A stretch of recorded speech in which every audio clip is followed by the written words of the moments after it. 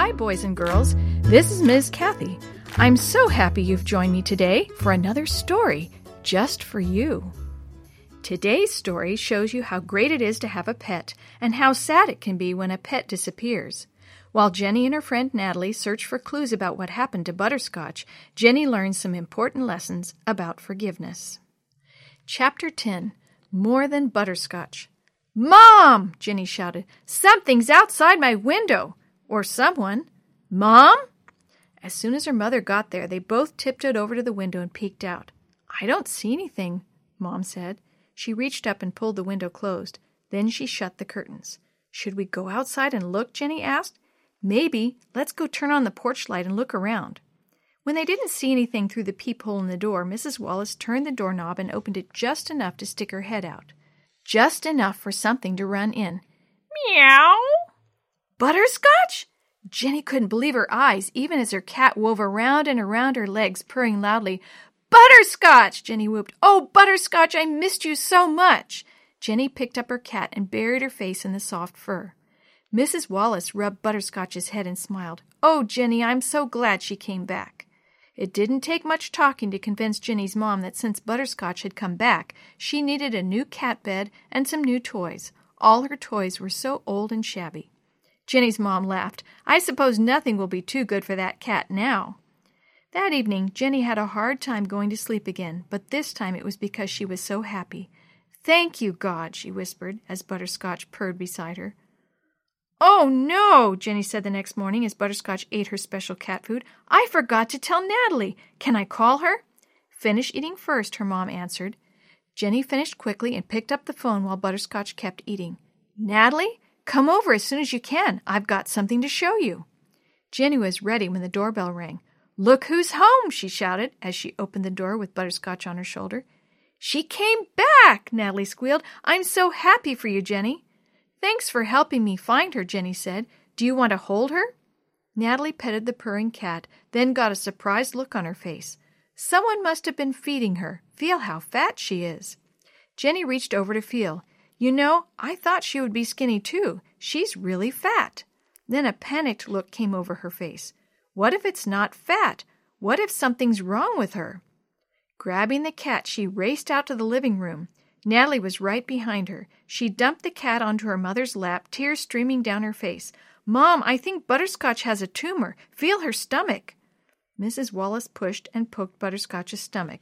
Then she smiled. "Jenny, Butterscotch doesn't have a tumor. She's going to have kittens." "Kittens?" Jenny asked blankly. "Kittens!" Natalie shrieked. "Can I have one?" "Yes, if it's okay with your parents. We won't be able to keep any," Mrs. Wallace said. "We won't?" Jenny asked. "Why not?" "We can't feed another cat, Jenny," her mother said firmly, and Jenny knew there was no use arguing. She looked sadly at Butterscotch. How could she give away her kittens?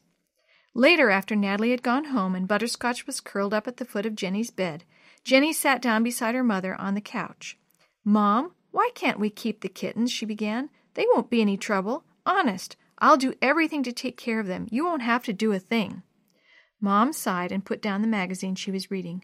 "I'm sorry, Jenny, but we can't have a bunch of cats running around here." "But," Jenny pouted, "you said I could have a kitten." Mom smiled. That was before Butterscotch came back. "It's all Tevin's fault," she grumped. Then as she realized what she'd said, her hand flew to cover her mouth. "Oops, I guess I just went fishing," she said. "You know, Jenny, you keep blaming Tevin because Butterscotch ran away, but I remember that night a little differently than you." Jenny squirmed uncomfortably on the sofa. "I remember a certain girl who was asked twice to bring her cat inside. Do you remember who that girl was?" Jenny swallowed hard. "Me?" she squeaked. Mom nodded. "Could Shorty have chased Butterscotch away if she was safe inside where she belonged?" "No," Jenny said in a small voice.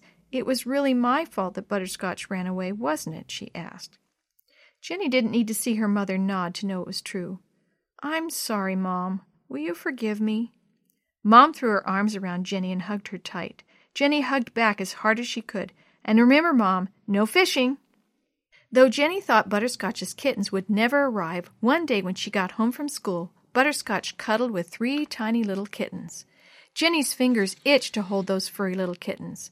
Finally, her mother said it was okay. She touched their soft fur. She oohed over their little paws. She awed over their tiny tails. And then she had to decide whom to give them to. Natalie was an easy first choice. She wanted the gold and white tiger. I'm going to call him Garfield. Tevin's parents called to see how Butterscotch was, and when they heard about the kittens, they asked for one. Tevin wanted the one that looked the most like Butterscotch, so Jenny decided to give him the yellow one. The white one with the yellow rings on its tail went to Mrs. Norton's niece. Dee Dee came over to play the day that Tevin's dad was supposed to stop by for the kitten. She brought a ball of her mother's yarn, and they squealed with delight as the kitten chased it around the living room. Soon, Tevin's dad pulled up in the driveway, and the girls brought the kitten out to him. Jenny gave him the big box that she and Dee Dee had poked holes in. "He can ride in this," she said, "and here's a few of Butterscotch's old toys to keep him happy." "Thank you very much, girls," Mr. Ryan said. He scratched the kitten under the chin. "Tevin's really going to like this little guy. I'm not sure about Shorty, though." "They'll learn to love each other," Jenny promised. "When is Butterscotch going to have more kittens?" Dee Dee asked as they watched Mr. Ryan back out of the driveway. "Never," Jenny said. "She has an appointment with Dr. Gibbons, the veterinarian, so that she won't ever have kittens again." She sighed. "I guess it's a good thing. It's too hard giving kittens away, even when you know they're going to good homes." "So what do you want to play?" Dee Dee asked. "Let's go down to Natalie's house," Jenny suggested. They started across the yard, then Jenny stopped. "Wait! I'm going to make sure Butterscotch is inside. I don't want her getting catnapped again." The story you have heard today is a chapter of the Shoebox Kids, Book 3, Jenny's Catnapped Cat, written by Celeste Perino Walker, edited and created by Jerry D. Thomas, and used with permission from the Pacific Press Publishing Association. If you're interested in any other books published by the Seventh-day Adventist Church, please visit AdventistBookCenter.com or call 1-800-765-6955.